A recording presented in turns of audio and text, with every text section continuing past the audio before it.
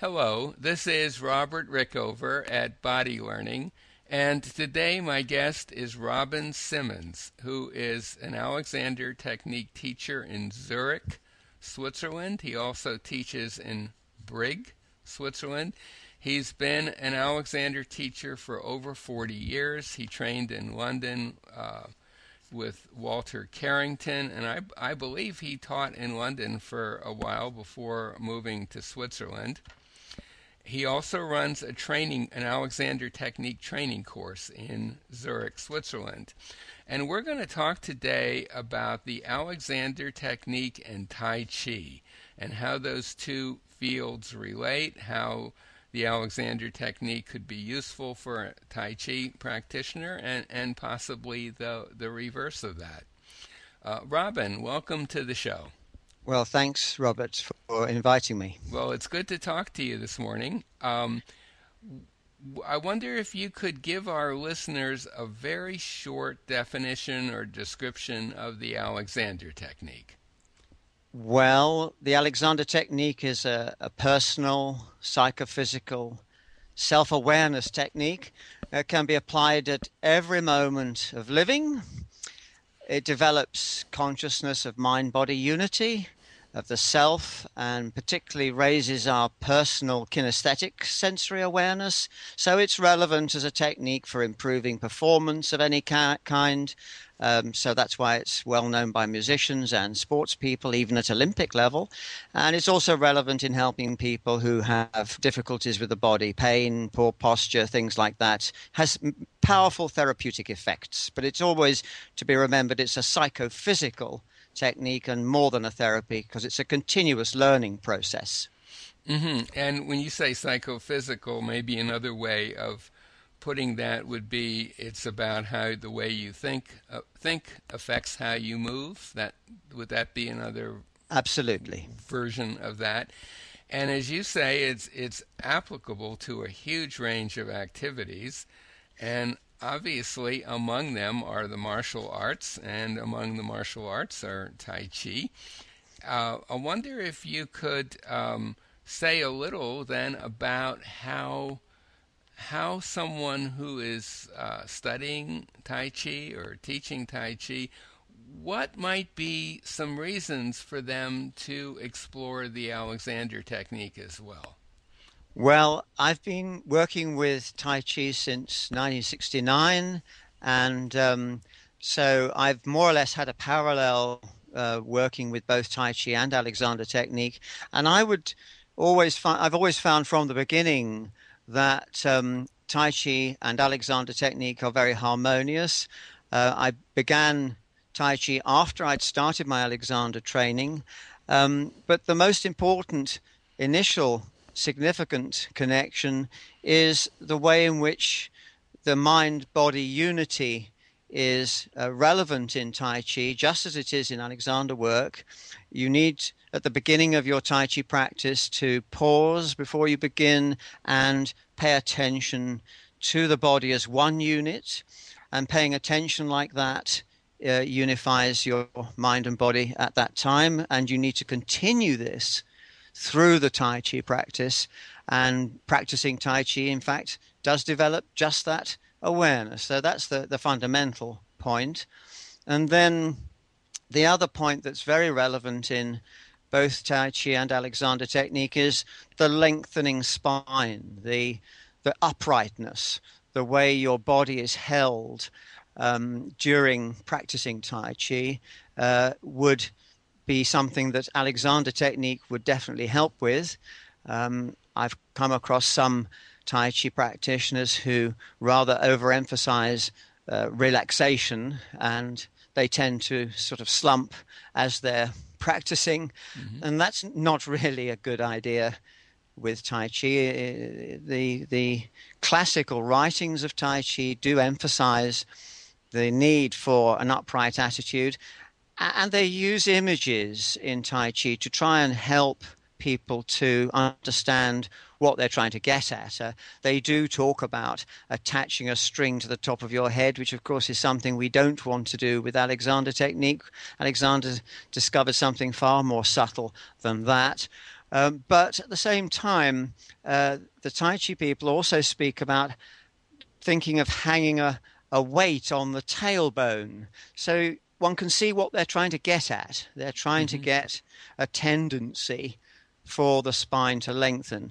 Now, Alexander's sophisticated view of this, of course, is something that could be very helpful in practicing Tai Chi in that way. Right. And before we go on about those specific connections, you mentioned that some Tai Chi instructors, in the name of relaxation, end up slumping a bit. I would have guessed that the more likely pattern would be over straightening, but I might be wrong about that. That would be the greatest tendency. That's not my experience. Uh-huh.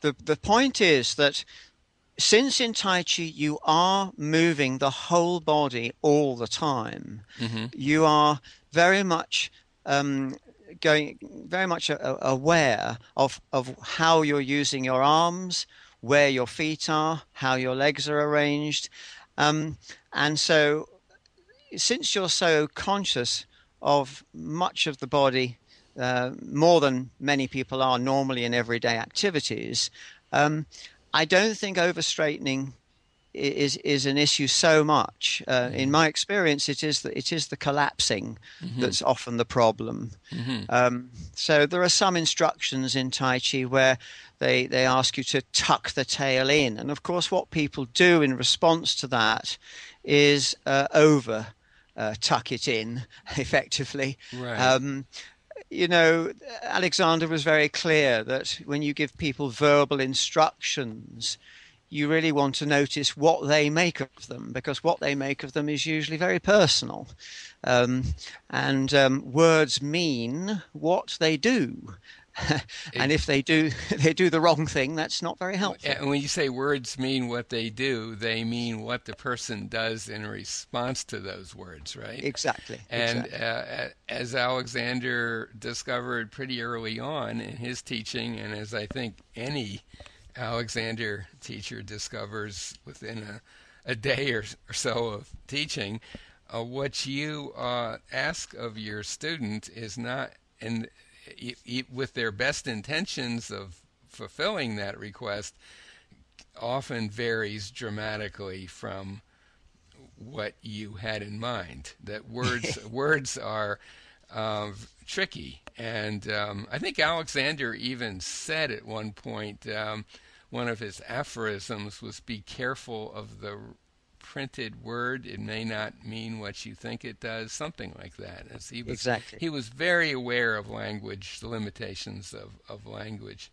That's right. And this is in Tai Chi, you see, they use images quite a bit. And they, although they might have some limitations, they do have some, I think, advantages. I mean, one of them, for example, is that you're supposed to consider your body is suspended from your head like a piece of cloth held up.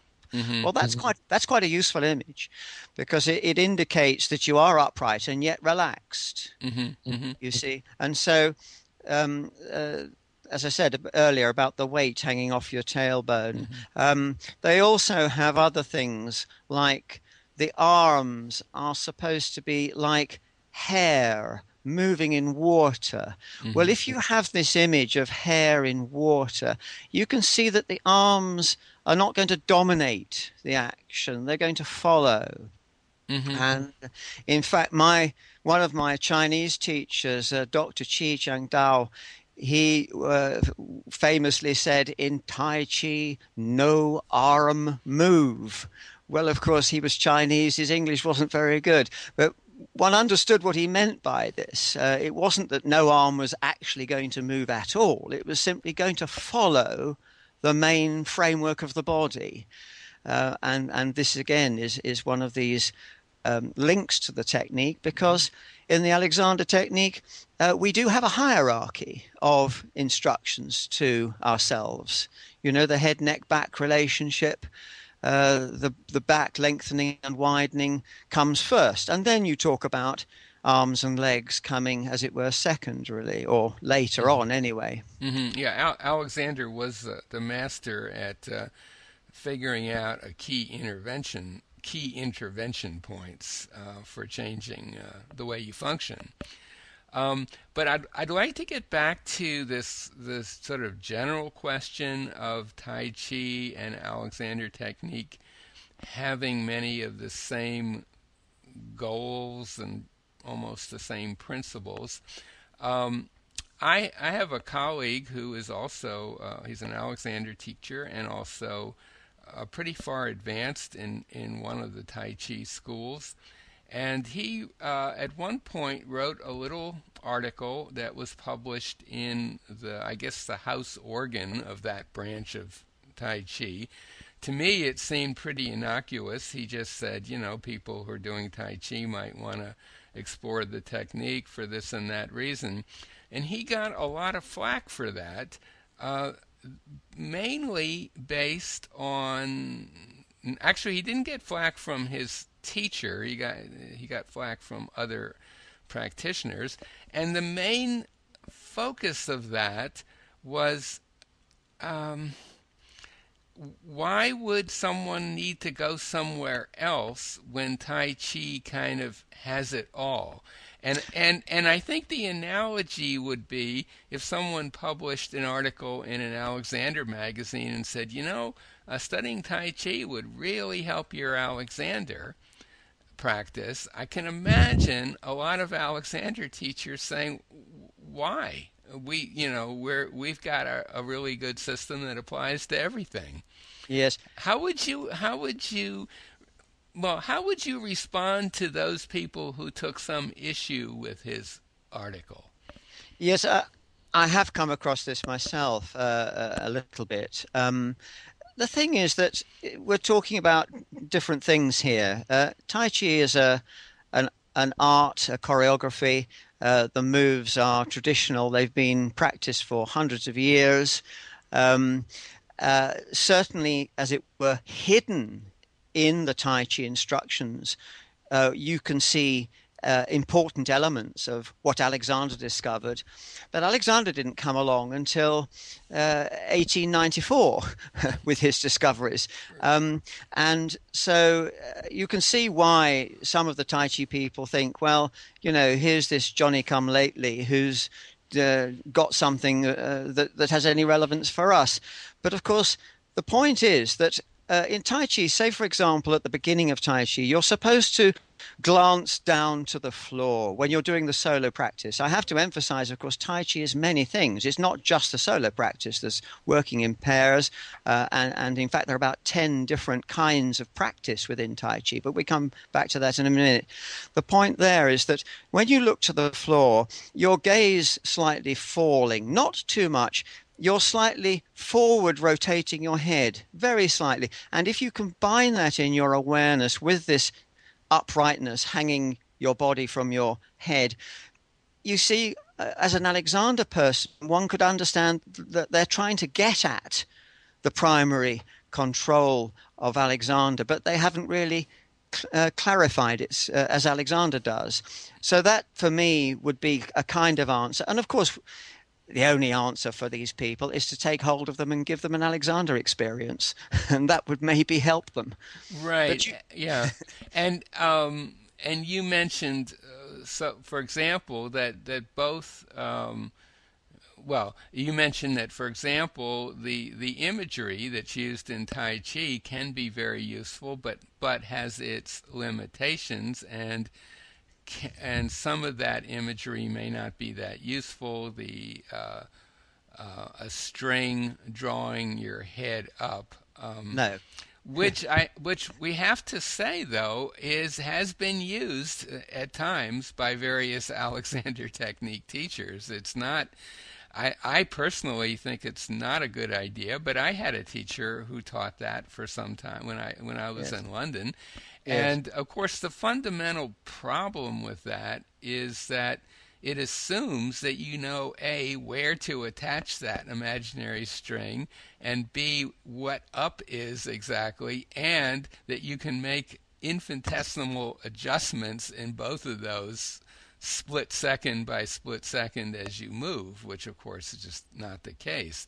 But yes, it is an image that can seem to be effective in that it can bring about a significant change, but it certainly doesn't match the sophistication, in my view anyway, of the Alexander approach to upness. I guess I'd phrase it. I absolutely agree with you, Robert. And you see, the point about these images is that you need the person there in front of you to see what they interpret by what you say with your words, coming back to the same point as we mentioned before. But yeah, the string, I don't want to get diverted by the string, but the images that are mostly useful in an Alexander context, I think the one about the arms is useful. I think the one about paying attention to the body as one unit and having the body hanging from the head like a piece of cloth is useful. I mean, it may be irrelevant for many people, but it might be relevant for some. But I think that the point underlying it all, in my opinion, is that you can bring Alexander technique to Tai Chi much more than you can bring Tai Chi to Alexander technique. And that's my experience of over 40 years of working with both of them. They're both wonderful things to do. And yet Tai Chi is a choreographed form. It's not a freestyle, do anything type activity. These moves are traditional and organized. Okay, there are many different traditions, but Alexander is relevant for every single moment of movement in every moment of your life. That's much more fundamental. And I wonder whether part of the issue here is that, well, certainly if you look at videos of really highly trained Tai Chi teachers who've been through a very traditional process where they've learned with a master and an apprentice, or however it's done, a lot of them, from an Alexander point of view, are moving incredibly well. And their movements are beautiful, efficient, smooth, easy. And to some extent, of course, someone studying with such a person, even just for a few classes, will absorb some of that just by watching them. But that transfer is a little iffier than the kind of transfer that goes on with an Alexander technique teacher and his or her student, in that the teacher has not only their own self to display, which may or may not be really good, they have a way of thinking about movement, of some very useful phrases to use to teach a student, and of course they have the use of their hands to gently guide a student in the direction they want. And I think maybe to a certain extent that's missing from the Tai Chi teaching process. Well, it is and it isn't. I mean, you're right. Of course, you're doing choreograph sequence in Tai Chi. And of course, if you look at somebody like Chen Manqing, you are looking at a master in action. There are films. I have films of Chen Manqing. I've seen those. Yeah, where he has people attacking him from various angles, and he just kind of tosses them off. It's quite amazing. Yeah. In that group, in fact, in that film is my teacher, Dr. Chi. He's there in the group. He's one of the attackers. No, he's one in the group, the big group at the end. We know that Alexander technique has something special and different. However, I think both are wonderful things to do, and I think it's a pity that there's any kind of idea that one is sort of better than another. They can help each other to some extent. For example, take another just a simple physical process of the knee action in Tai Chi. Now, when I was taught, I was told, send your knee out to the outside of your foot. That's to say, the knee goes in the direction of the little toe when you're bending your knee to move forward. And the reason I was given for this is that then the knee stops. There's a natural arrestation of the movement behind the toe, so the knee doesn't go out over the end of the toe. The ligament stops it, and this is important in the working with a partner. It's a kind of self-defense aspect. Now, Alexander, of course, was very concerned that we should direct our knees forward and away. Now, if you bring that understanding, that subtlety of rotation into it from the Alexander technique, I think you'll make a better job of your knee going to the outside of your little toe. You see what I'm trying to get at? This is the kind of thing where it's helpful. I think we want to focus on what's helpful, not what's in conflict. I wonder, we're probably kind of coming to the end of our time for this. Would you be comfortable giving a 1 or 2 sentence sort of summation of why someone who is studying Tai Chi or teaching Tai Chi might want to at least have a lesson or two from an Alexander teacher to see what they have to offer? I can only say that this would be relevant for anybody. That's to say, the experience you get from a good Alexander lesson is unique. You can't kind of describe it so easily because it's something highly individual. And I think that to really understand how to be upright in a free flowing way with the whole body lengthened and yet loose, available to do whatever you want to do in an easy manner, can't be of anything except good use and value to a Tai Chi practitioner of any kind. There are other philosophical links. I mean, the end gaining, a very important aspect of Alexander technique.